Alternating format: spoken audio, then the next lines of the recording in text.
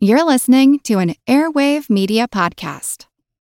Sick of being upsold at gyms? My guy, you're currently a base member? For $90 more, I can upgrade you to our Shred membership. For $130 more, you'll be a Swole member. And for just $300 more, you'll reach Sweat Platinum. At Planet Fitness, you'll get energy without the upsell. Never pushy, always free fitness training and equipment for every workout. It's fitness that fits your budget. Join Planet Fitness for just $1 down and $10 a month. Cancel anytime. Deal ends Friday, May 10th. See Home Club for details. As a longtime foreign correspondent, I've worked in lots of places, but nowhere as important to the world as China. I'm Jane Perlez, former Beijing bureau chief for the New York Times. Join me on my new podcast, Face Off, U.S. versus China, where I'll take you behind the scenes in the tumultuous U.S.-China relationship. Find Face Off wherever you get your podcasts. Okay, so we're going to talk about pterosaurs. Our guest today is going to be Dr. David Martell. He did an episode of Monster Quest talking about an animal called the ropin, which is ostensibly a glow-in-the-dark pterosaur. That sounds very dismissive, Blake. You know what? I do feel a little bit dismissive of this because it seems to be out of sync with what science tells us about these animals. But I'm sure Dr. Martell will tell us more about that. It's actually quite unlike anything we've ever seen before. A giant, hairy creature, part ape, part man. In Loch Ness, a 24-mile-long bottomless lake in the Highlands of Scotland. It's a creature known as the Loch Ness Monster.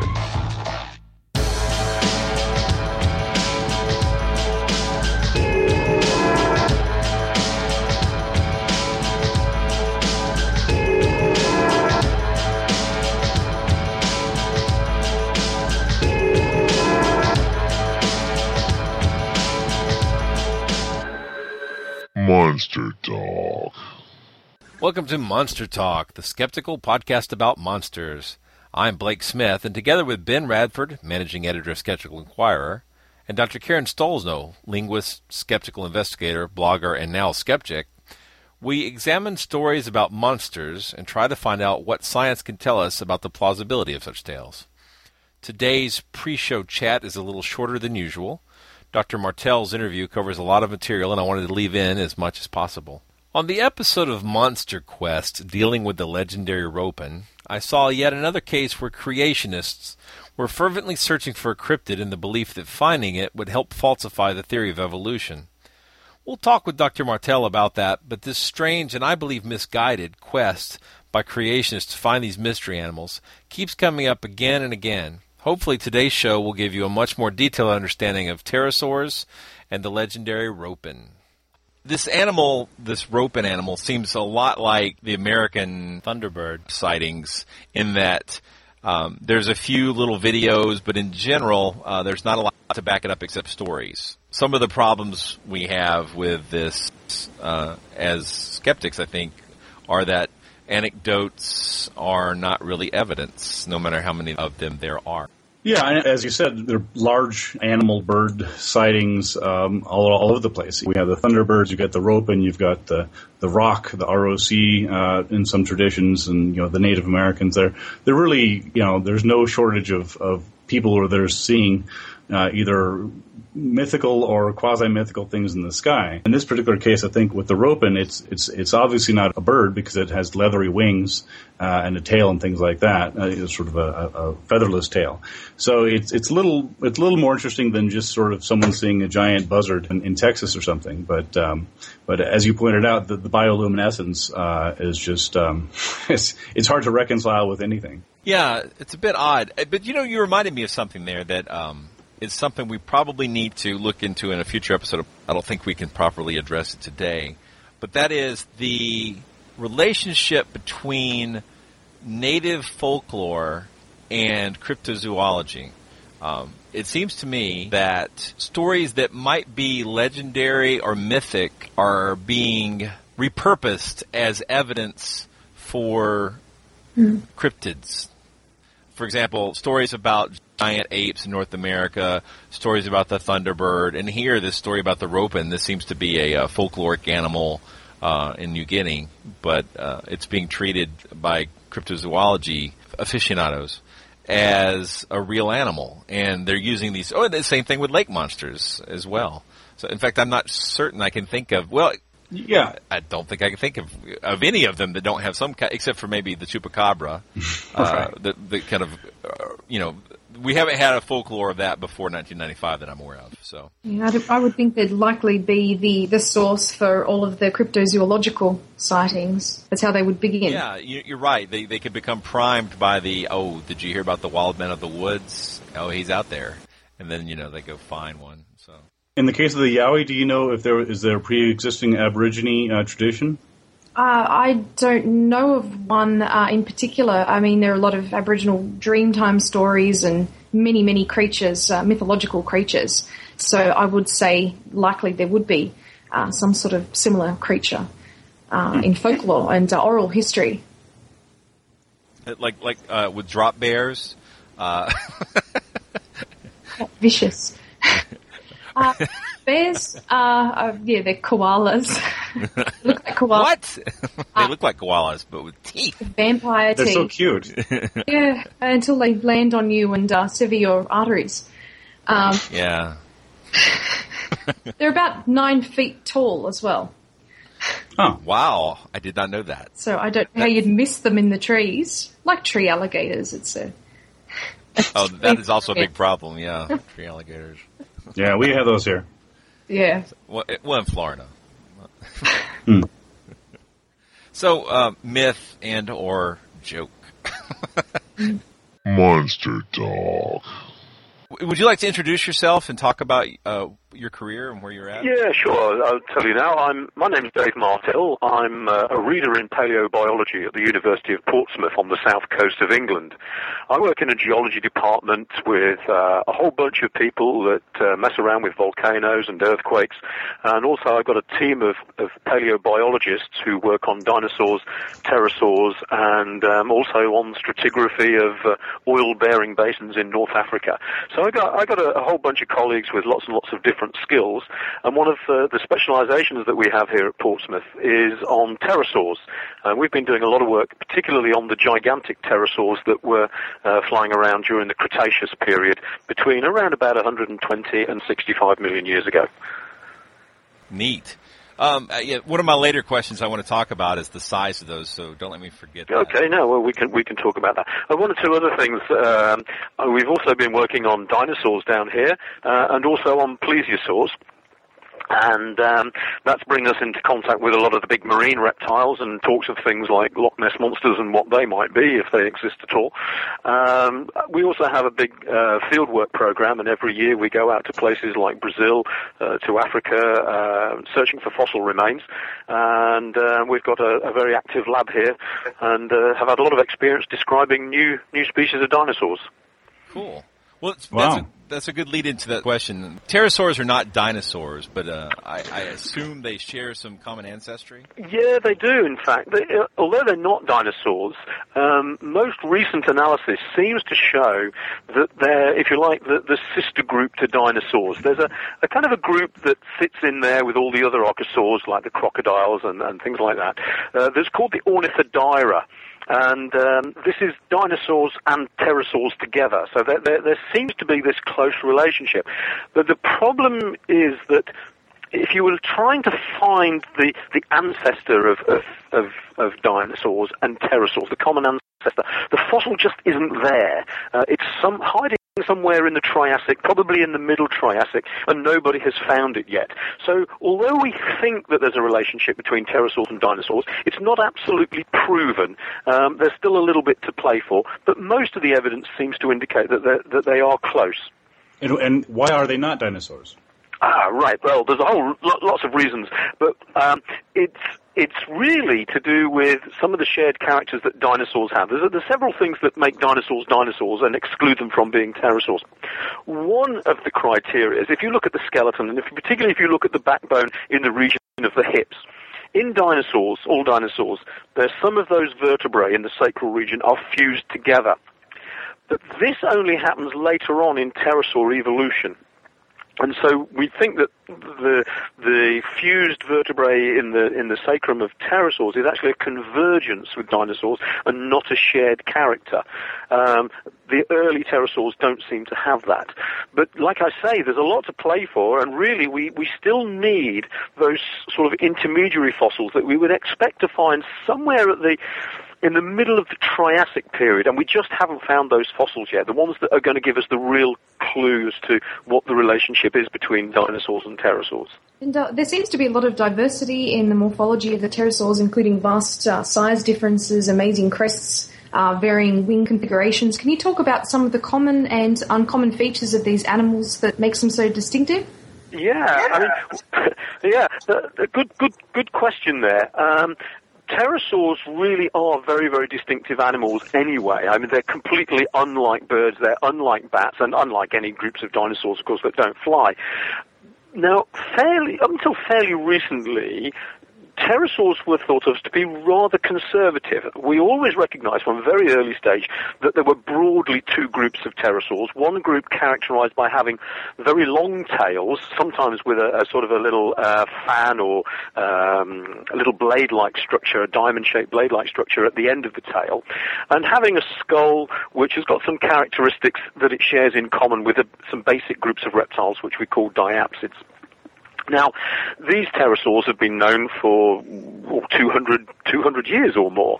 Very distinctive, these long tails. But the other group of pterosaurs, the so-called pterodactyloids, they have a short tail, and there are some modifications of their skull that make them very, very different from these long-tailed forms. But until fairly recently, both groups were considered to be fairly conservative, and although there were some forms with long head crests, most famous, of course, being Pteranodon from the chalks of Kansas, and some forms were known to be to lack teeth in the jaws. In the last 20 or 30 years, there have been more discoveries of pterosaurs, or genera of pterosaurs, than there were in the 200 years before then. And what we've realized now is that this group of short-tailed pterosaurs, the so-called pterodactyloids, there's much more diversity than we hitherto believed. And this diversity is reflected mostly in the elaborate nature of head crests. And we presume that this is related to sexual attraction. Just as you get these ornate head crests and these beautiful tails of some species of birds, we believe that the head crests of pterosaurs, the great diversity that we see in form of pterosaur head crests, is related to sexual attraction.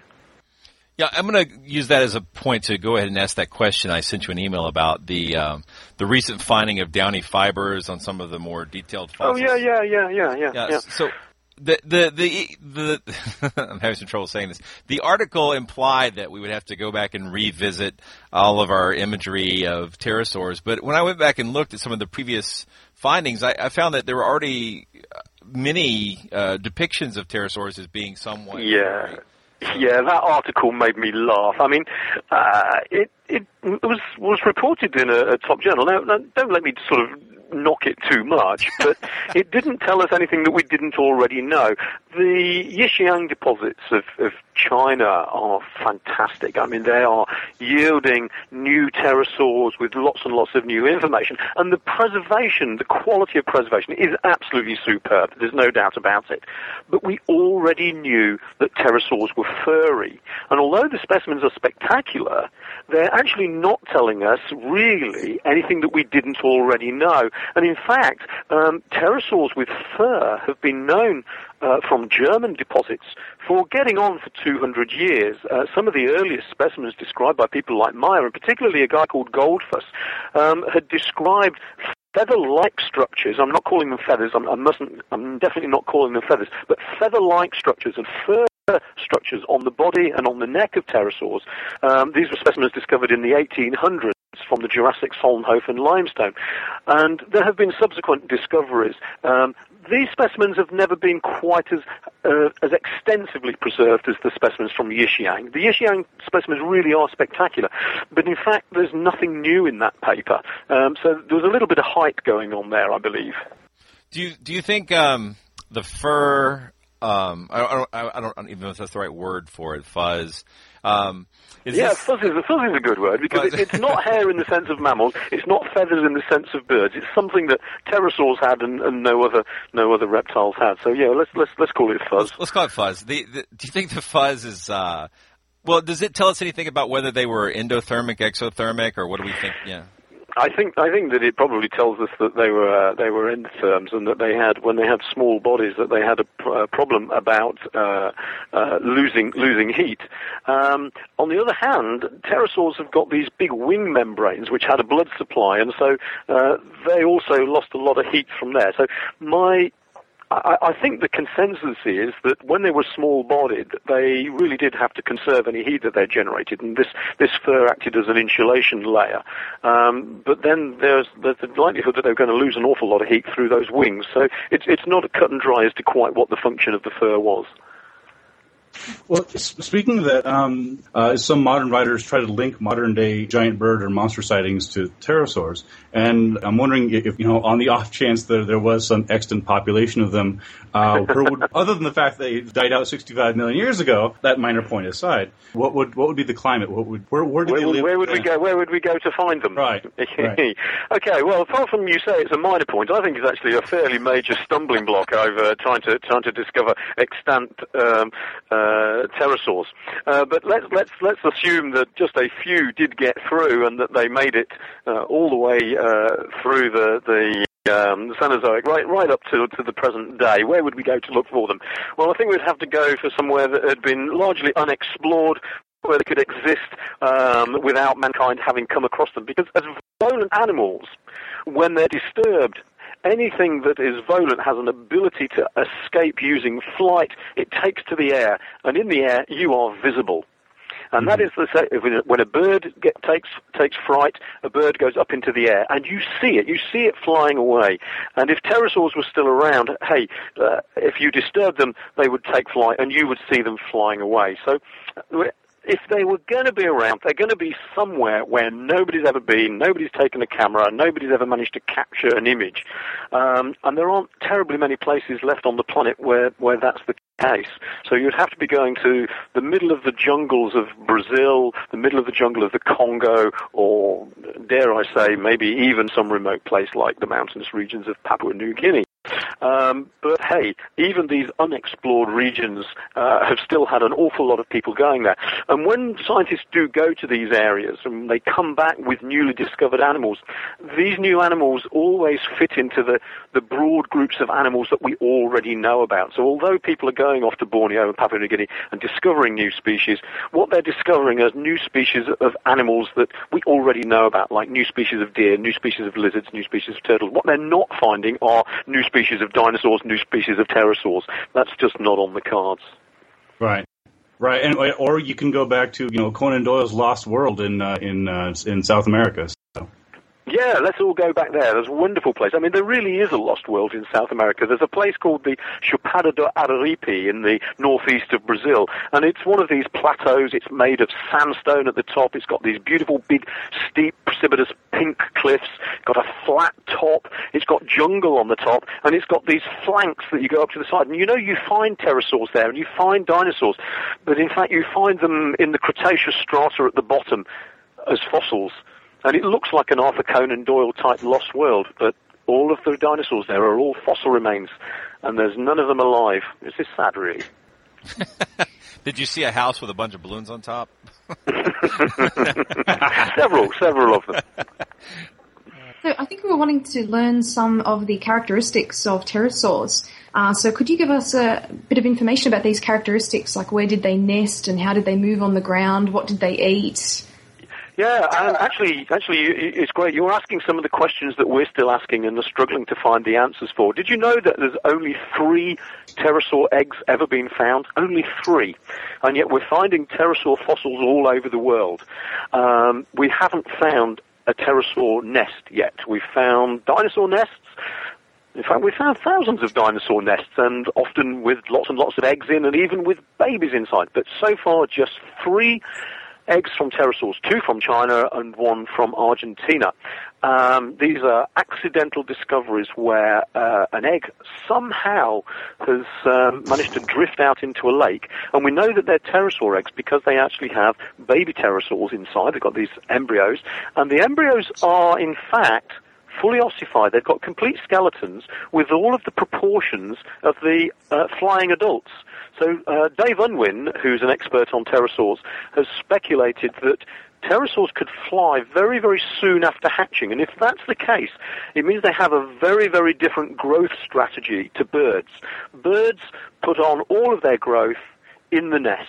They do not take to the air until they're virtually fully grown. Certainly around about 80% of total size is achieved before they take to the air. And although some bird species are precocial, and the chicks will run around and go hunting for their own food after just a few hours of hatching, or even minutes after hatching from the eggs, it looks as though pterosaurs may have been extremely precocial and were often independent almost as soon as they'd hatched. Now, the proof isn't there yet. This is just based on 3 little bits of evidence, 3 isolated pterosaur eggs, and of course the ecology of other pterosaurs may be different from that. Wow, that's interesting. Yeah, I'll tell you something else that's also frustrating us, and that is that we've got hardly any data on what pterosaurs could eat. And mostly our knowledge of what pterosaurs could eat is actually based on looking at the morphology of the jaws, morphology of the teeth when they have them, and trying to extrapolate, sort of linking form and function, if you like, to see if we can guess what they could eat from the morphology of the jaws. And nearly always it comes down to some sort of piscivorous, eating fish. And there probably are much more diverse ecologies than that. There are a few wide-mouthed forms which have filaments adjacent to their jaws, which might suggest that they were insect eaters, for example. But there are very, very few specimens, despite all of the specimens from China and from the Solnhofen in Germany, that are complete specimens. There's hardly any which have got stomach contents. There's 1 or 2 with a few little bits of fish remains, but the data set is very small. So, to be honest, we don't know much about the biology and the ecology of pterosaurs. Did they use gastroliths? That's a very good question, and if you'd have asked that about a year or so ago, we would have said no, nobody's ever found. But just recently, somebody has found some gastroliths, some very small gravelly material in the stomach of a pterosaur, suggesting, in fact, that they were using it to possibly grind down hard chitinous skeletons of small shrimps and animals like that. So yes, there now is at least 1 pterosaur known that has had gastroliths in the stomach. But hey, you don't want too many gastroliths if you're flying. It's best to keep them to a minimum because of the weight. So they have their beaks or their jaws. They have some teeth, and do those teeth look like they are grinding teeth? Cutting teeth, or they? No, the teeth of the one with the gastroliths are actually extremely fine needle-like teeth from a filter-feeding pterosaur. One that's been predicted to filter out tiny little shrimps, brine shrimps, and things like that. The tooth morphology of pterosaurs is actually quite variable. You see some of the longest and thinnest teeth, and I think the pterosaurs that belong to a group called the Pterosaurs, and particularly famous is one with an upturned beak called Pterodaustro, probably has more teeth than any other tetrapod animal. It really has got hundreds of things, but they're all as fine as a needle. Very, very fine teeth indeed. But the diversity of pterosaur teeth is quite high. There are lots of pterosaurs with no teeth, but then there are those with teeth, and some of them have got very variable teeth. Some of the early pterosaurs have got heterodont dentitions, that is to say that the teeth at the front of the jaw are really markedly different from the teeth that are in the back of the jaw. When you get into the Cretaceous, they've often simplified their teeth into rather elongate fang-like structures that probably formed a sort of an open fishing net type device. But there are some with little short triangular teeth which may have worked a little bit like a cookie cutter, and there are some which not particularly crushing teeth, but there's a very strange pterosaur from the Jurassic of Germany which has got some rather stubby little teeth in the front of the jaw that just might have been able to crack open the shells of mollusks. For those listeners who only have the vaguest idea of what a pterosaur looks like, what would you say that comes closest to films that people might have seen, Jurassic Park or Land of the Lost, or what? Where would we go to see a really good, accurate depiction of a pterosaur? I always like to think of that Walking with Dinosaurs series that the BBC put out a few years ago. Excellent. They've got some nice pterosaurs depicted in there. In fact, they've several of the episodes show pterosaurs, but also the Jurassic Park. I forget which one it is now. Not the first Jurassic Park, but it's two or three. There's a wonderful big sort of pterosaur in that one to have a look at. But if you want to see something that is sort of reminiscent of pterosaurs, I always think that when you see a frigate bird flying over, the sort of crook of the wing that you see on frigate birds sort of has a pterosaur aspect about it. I mean, it's not a pterosaur; it's not even remotely related, but it always has that sort of primitive aspect that looks sort of pterosaurian. Sick of being upsold at gyms? My guy, you're currently a base member? For $90 more, I can upgrade you to our Shred membership. For $130 more, you'll be a Swole member. And for just $300 more, you'll reach Sweat Platinum. At Planet Fitness, you'll get energy without the upsell. Never pushy, always free fitness training and equipment for every workout. It's fitness that fits your budget. Join Planet Fitness for just $1 down and $10 a month. Cancel anytime. Deal ends Friday, May 10th. See Home Club for details. Hello, I'm Paul Giamatti. And I'm Stephen Asma. Each week on Chinwag, we dig into the weird topics you wonder about, that you care about. The stuff none of us are totally sure of, like the Bermuda Triangle, Mothman, consciousness, philosophy, UFOs, ghosts, or, say, Bigfoot. So who's to say that there's not alien species that are Sasquatch? Like I'd seen a ghost, and I would hear something walking and breathing. Maybe every path is right. I will accept as a premise that every path is right. That is a face on Mars. Eyes, nose. It kind of looked like Wilson, the volleyball. Some people enjoy the waves or whatever crashing, and I enjoy listening to a quantum physics audiobook. I do think there are many things in the world that we just don't understand and probably won't understand. That's our whole show.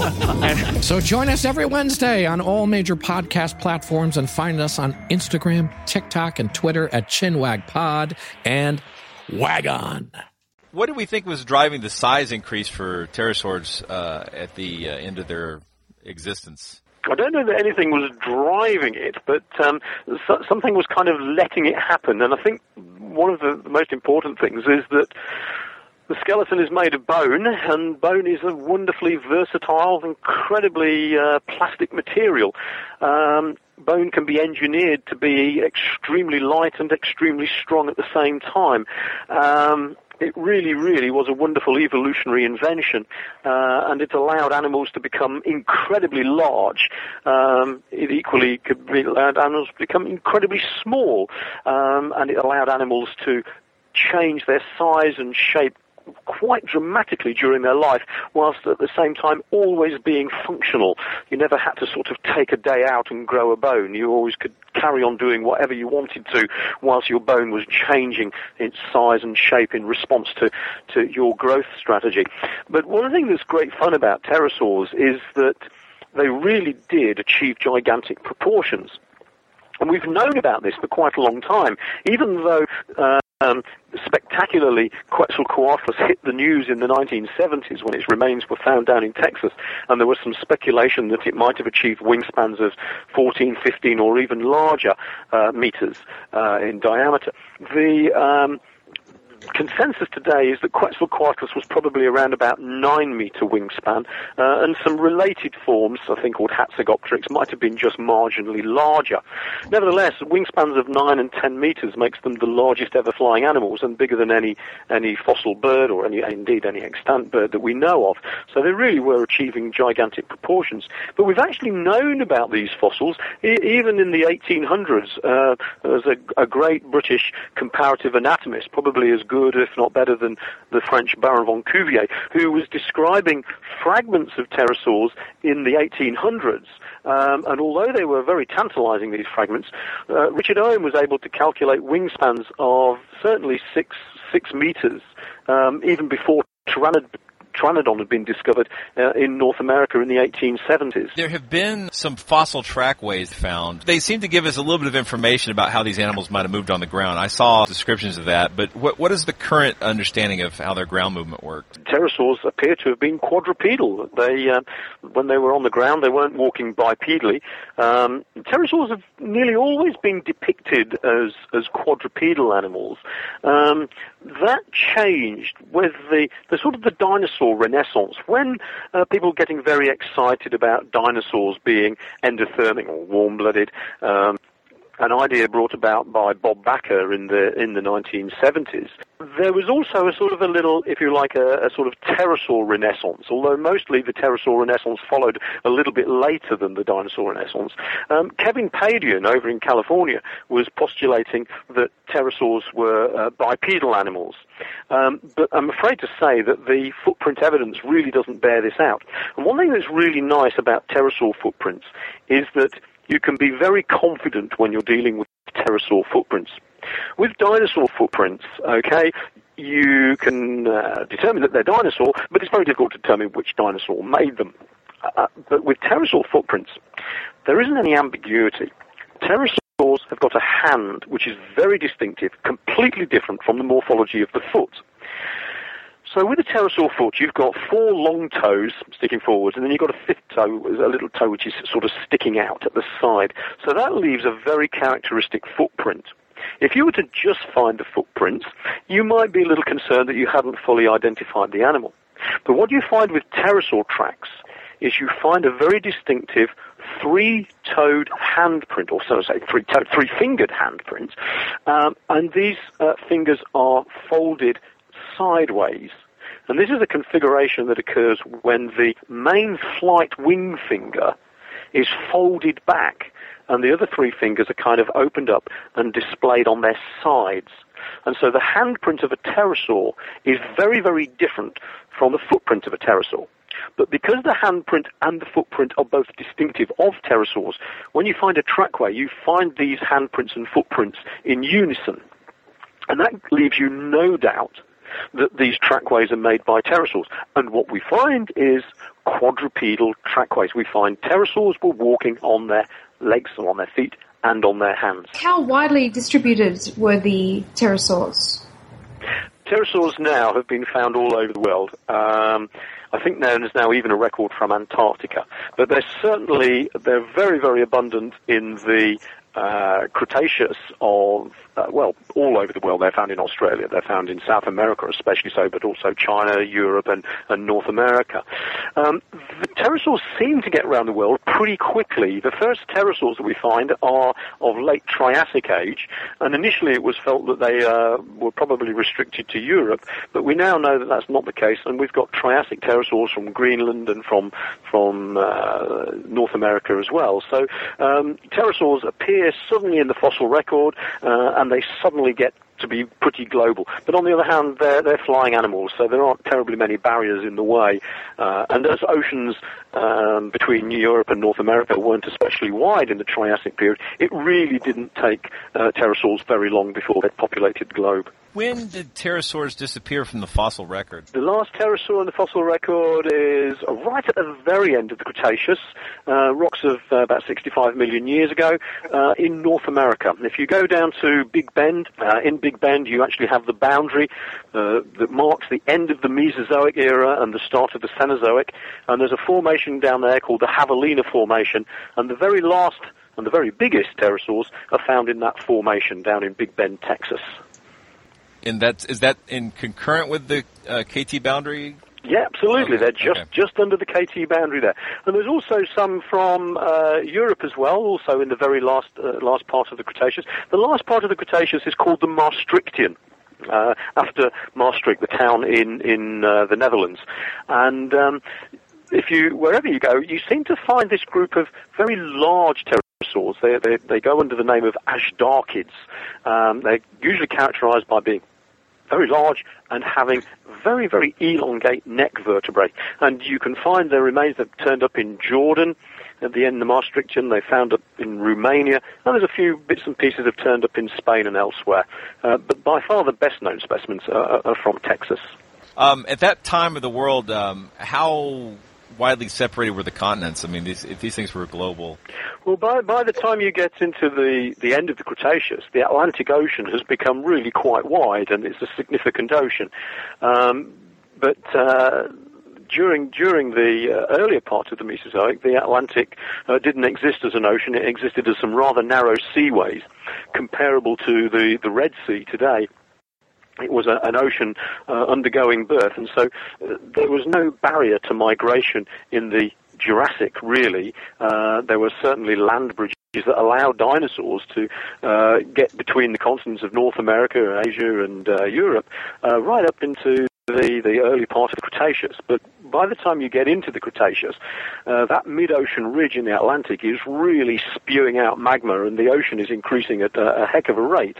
And so by the time you get to the end of the Cretaceous, the Atlantic has become a significant ocean, and it has by then it's become a barrier. And also sea levels were rising, and so even if your ocean wasn't that wide, sea levels in the middle part of the Cretaceous, part of the Cretaceous that we call the Cenomanian and the Turonian, estimated to be about 300 meters higher than present-day sea levels. So if you're worried about global warming and sea level rise now, you've got nothing on the Cretaceous, I can tell you. I guess that's comforting. Yeah. Well, you in North America, you had a massive seaway which split your continent in two. You wouldn't have been able to communicate with those in California during the Cretaceous. There was a massive seaway there, just simply because sea levels were high. Do you think, if we talk about monsters for a minute, the modern sightings of what people think are pterosaurs, all the descriptions I've heard, except for this weird bioluminescent thing in New Guinea, have been describing the leathery kind of pterosaurs you would have seen in textbooks. But since discoveries have shown us that pterosaurs were likely at least fuzzy and possibly colorful, that seems to discount the likelihood that whatever they're seeing would be a pterosaur, right? I mean, I think that the people, who knows what they're seeing, but what they're not seeing are pterosaurs. It's interesting to see that when people do these descriptions of the animals that they supposedly have seen, they end up drawing something which is from a textbook. I saw one beautiful example where this guy had drawn the pterosaur that he'd seen, and he said, "Oh, it looks exactly like the animal in the textbook. I've seen this animal." In fact, the animal in the textbook is completely erroneous from our ideas of what a pterosaur might have looked like, and so you think to yourself, yeah, right. So you really were conditioned by what you saw in the book there, and you start to doubt the person's integrity, so you tend to think, well, maybe you're not telling all the story there. If you look at reconstructions of dinosaurs and pterosaurs over the years, what's happened is that our knowledge of these animals is getting better and better and better. And when you see a reconstruction from the early periods, these animals don't look anything like what we now believe them to be like. And so when people are absolutely adamant that they've seen this animal and it definitely looked like it did in the textbook, then I tend not to believe them. So David, could you tell us about your experience of going to Papua New Guinea with Monster Quest, and did you watch the final product? I did watch the final product, and I thought that the producer did an excellent job of putting the program together. You can appreciate that trying to make a program, trying to hunt for an animal that, in fact, in my opinion, doesn't exist, is very difficult to do. And although they investigated lots and lots of the phenomena that have been reported, because I suspect that a lot of people aren't really telling the truth about these phenomena and what they saw, then putting a program like that together is going to be very, very difficult. But let me tell you now, it was a wonderful experience going to Papua New Guinea, and I can assure you that I really would have loved it if there was a pterosaur. It would be so fantastic if just one colony of pterosaurs had survived somewhere. Then I'd be able to assess just how wrong we are as paleontologists. The great thing about my job is that the final proof that I'm wrong just doesn't exist. The pterosaur is not alive. So I can say what I like about pterosaurs, and you can look at the fossil evidence to see if the story that I'm telling is at least partly believable. But the final proof, of course, would be if there was such a pterosaur. And the coelacanth is known to exist. It would be so nice if a pterosaur was to exist too. But the ocean is a great place to hide fossil fish, but the surface of the Earth is our domain, and we have been everywhere, and we haven't found a pterosaur, and we haven't found a fossil pterosaur in rocks younger than Cretaceous age. The pterosaur doesn't exist. So I knew that we were onto a hiding for nothing, but I really was absolutely delighted to be asked to go to Papua New Guinea. It's a place that I've always wanted to go to, and so I was more than happy to go and help, and I told the producer that it was my considered opinion that they were not going to find a pterosaur, but he wanted to have a pterosaur expert on the program, and I was happy to be that pterosaur expert. If you listen to some of the monster enthusiasts and a lot of the cryptozoologist folks, they claim that scientists such as yourself actually don't want to find these creatures because it will, no, I do. Well, the story is that if you actually found these, that it would shake your worldview and it would undermine your science. Why would it so you're saying undermine that's my not science? True? Why would it undermine my science? Well, the story goes that you are so vested in the scientific point of view that even not you in particular, but scientists in general, that actually when scientists participate in these programs, that they'll do it to help out a bit, but that really, again, I've heard some people claim this, that really we don't want to find out what's there. We don't want to admit that there's good evidence for Bigfoot. We don't want to admit. Oh, we have a saying in England that's too rude to say on air. But, no, go ahead. I think that view is bollocks. Most scientists that I know would be absolutely delighted if they found a trilobite or a graptolite or a pterosaur or a T-Rex. Any of these animals that's extinct, what we know about them from the fossil remains is that they're fascinating, and we actually would love to have, if you like, the proof of how fascinating they are, because we would get the whole biology of these animals. And it would be great to see how just how wrong we had been. No, I don't think that discovering a pterosaur or a T-Rex would undermine any of our scientific philosophies. What would undermine them is the other way round. I forget, I think it was Meyer who said, what would shake his belief in evolution? And he said a bunny rabbit in the Ordovician. The other way round is much more problematic than if we find animals that have survived. There are countless examples of what we might call living fossils. There are trees that are known by only one genus that were incredibly abundant and diverse in the Mesozoic. There are groups of fishes that were much, much more widespread and important in the Jurassic and in the Cretaceous. In North America, you've got garpike. We can push the fossil record of garpike right back into the early part of the Cretaceous. In Brazil, there is a fossil garpike which looks really quite similar to modern-day garpike, and it's about 105 million years old. Now, that garpike belongs to a group of fishes which are typified by very, very thick enamel-coated scales, and they were the dominant fish group all during the Mesozoic, or certainly during the Triassic and the Jurassic. And they declined in importance during the Cretaceous, and the vast majority of them were extinct before the end of the Cretaceous. But the garpike got through. And in the oceans, the coelacanth got through. It would be really cool if a pterosaur got through. Even if a pterosaur did get through, it wouldn't alter a jot our perceptions about evolution or the age of the Earth or any of our scientific philosophies which paleontology has helped develop. I think that actually is an excellent lead-in. We were actually going to ask you about that particular idea that somehow finding a living dinosaur would falsify evolution. But it seems like in your trip to PNG, you did have a lot of work with creationists based on the outcome of the episode. Would you like to comment on the young Earth creationists' quest to disprove evolution? I found it very bizarre. The thing is that we have different approaches. Creationists have a different philosophy. They believe in something, whereas scientists, if they're being proper scientists, they should have a hypothesis, and they should try and test that hypothesis. Now, in paleontology, it can be difficult. It can be difficult to test hypotheses, but it isn't impossible, and there are methodologies by which we can test ideas. And I find that the creationists come from a completely different point of view.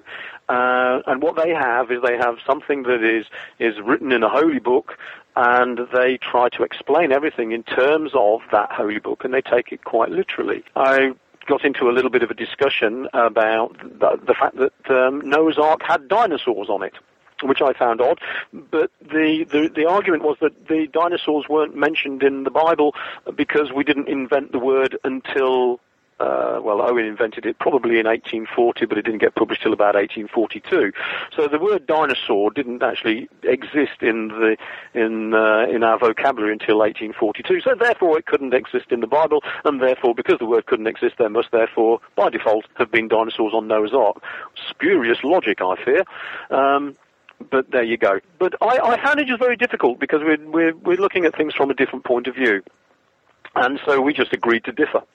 And we got on really rather famously. Did you notice the part in the video where they had the video from 2006 and the physicist said that he thought it must be a ropin'? Yes. Yeah, I looked him up. And his evidence was? Well, right, exactly. His evidence was... His evidence was non-existing. He had an image of some lights which he couldn't say what they were and what they weren't. So somebody says, we've got these things called ropins there. By default, it must be a ropin'. I think not. I think not. Yeah. What did you see anything, or did you hear any of the stories there about this bioluminescent flying animal? Yeah, well, we interviewed some guys, and these guys were describing these lights that came out of the side of a mountain, and then they went off in this direction and disappeared. And then in the morning, some lights came back and went back into the mountain. And they said it couldn't be an aeroplane because they knew that aeroplanes didn't fly at night. So there was a little bit of misguided there. But the point is, it seemed to correlate quite nicely with one of the flights which led Sydney for Tokyo, and then the corresponding flight in the morning coming back. Yeah. So I think there was a few phenomena that had been ignored there. Well, they left that bit out of the episode too. That anybody saying that airplanes don't fly at night. That's very similar to UFO phenomena, the Phoenix Lights, which. Skeptics, we believe it was flares falling behind a mountain. So it appears they disappear. It's a craft disappearing over a mountain range, but we think it was flares falling behind the mountain range. So it kind of creates the same illusion. But that's all it is, an illusion. Until you actually get that rope and in a net, I think they're best as mysterious lights in the sky. There's loads and loads of mysterious lights in the sky. There's all sorts of ways of generating mysterious lights, but I know of hardly any animal that farts balls of glowing gas out of its anus as it flies along. In fact, I don't know of any. They are few and far between. They are rare. There's a few insects which can eject quite hot fluid, the bombardier beetle, for example. And there's quite a few organisms with bioluminescence, but bright sparks shooting out your arse is just not... It's not common. It's not common. We just need to look harder. That's the problem. We're not looking hard enough, are we? No, we must try harder. Well, I think there's a squid or an octopus that ejects bioluminescent fluid instead of ink. But I don't think they can fly, so that kind of... Actually, bioluminescence is much, much more common in the marine realm than it is amongst terrestrials. In fact, I don't think there's a single vertebrate animal on land that has bioluminescence. There was a claim for a frog, I believe, but that claim has not been substantiated. But you do find bioluminescence in a whole lot of fishes, especially in the deep ocean. In the deepest, darkest parts of the ocean, bioluminescence is used as a lure and for signaling devices. But otherwise, it's phenomenally rare, and it occurs in some invertebrates. So, there's plenty of glowworms and fireflies and things, but it's extremely rare outside of the deep marine realm for vertebrates. Well, I can't imagine there would be a good. I can't imagine there'd be a good evolutionary reason for bioluminescence, particularly something in the air. It would be a good reason for being extinct, wouldn't it? It would be a great reason to become extinct. It's a bit of a giveaway, isn't it? Gives your presence away a bit. Yeah. Like, there it is. There's that glowing thing. I'm hungry. Even if it's the predator, it would be giving it away to the prey. It's very odd, very odd. So. No, I think it's make-believe myself. I mean, okay, so some people claim that they've seen some sort of strange animal, and they decide that that's going to be a pterosaur, and then somebody else decides they've seen some bright lights in the sky, and all of a sudden they're adding the two and two together, and they say that the bright lights are the pterosaur. Well, I think not. Let's have a little bit more substantive data before we start telling these big fairy stories. Yeah, we get the Thunderbird stories here in the U.S., and at least they're daylight sightings, So. But, we do know that in more recent times there have been some pretty big birds. Argentavis was a pretty big bird. So, we do know that there have been just a few million years ago, some really rather large birds. So I could probably cope more with finding a thunderbird than I could with finding a pterosaur. Although personally, I know what birds look like. I really much prefer to find a pterosaur than a thunderbird. Sure. Well, and so many people are not really familiar with seeing buzzards and condors up close. So when they see one really close, it seems exceptionally large compared to what they would expect. So I know we get a lot of buzzards down here in Georgia, and up close, those are or turkey vultures, for example. Yeah, they're impressive animals, aren't they? Yeah, they really are, and ugly. And when if you ugly as hell, but if you've ever seen an Andean condor, I've stood on in the Andes and watched an Andean condor, and they start off a long way in the distance, and they just sort of drift towards you, and they just seem to get bigger and bigger and bigger, and eventually when they're overhead, they're absolutely enormous. And then they drift off again in the other direction. And by the time they're about a couple of kilometers away, they've disappeared. But they do that whole distance, and they don't even flap their wings. It's absolutely magnificent. But they are enormous. But it's so hard to tell scale in the air. Absolutely. You've got to have the thing down by your side, sitting next to a meter scale bar. Yeah, that would be the best way. Karen, do you have any more questions? No. I'm overwhelmed with knowledge now. Yeah, this has been very informative. Thank you. Okay, well, look, you guys, in about 5 minutes I've got to leave because we've got a boat trip around the harbour with our first-year students. I've got a new crop of first years at the University of Portsmouth. They're just starting their paleobiology degree pathway. So hopefully I'm training the scientists that in the future are going to go out there, and just one of them may be the person who's going to discover that rope, eh? I hope so. Okay. Right, nice to chat to you guys. Thanks a lot. Thanks. Okay, I'm glad we finally managed to find a slot where we could all meet up and chat. Monster Talk. Thanks for listening to another episode of Monster Talk. I'm Blake Smith, and together with Ben Radford and Karen Stolzno, we've been interviewing Dr. Dave Martell about pterosaurs and the legendary ropen of New Guinea. Music for today's episode was provided by Peach Stealing Monkeys. We've got some interesting news coming up at the end of October, some big changes for our show. And we also have some really good guests lined up to discuss Darwin, werewolves, and genetics.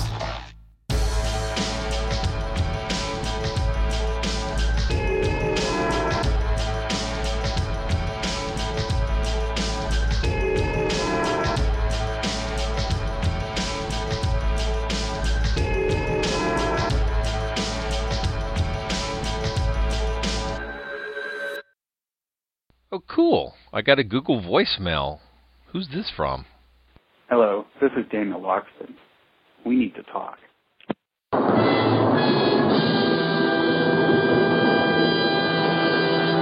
Hello, it is Ryan, and we could all use an extra bright spot in our day, couldn't we? Just to make up for things like sitting in traffic, doing the dishes, counting your steps, all the mundane stuff. That is why I'm such a big fan of Chumba Casino. Chumba Casino has all your favorite social casino-style games that you can play for free anytime, anywhere with daily bonuses. That should brighten your day a little. Actually, a lot. So sign up now at ChumbaCasino.com. That's ChumbaCasino.com. No purchase necessary. VGW Group. Void where prohibited by law. See terms and conditions. 18+.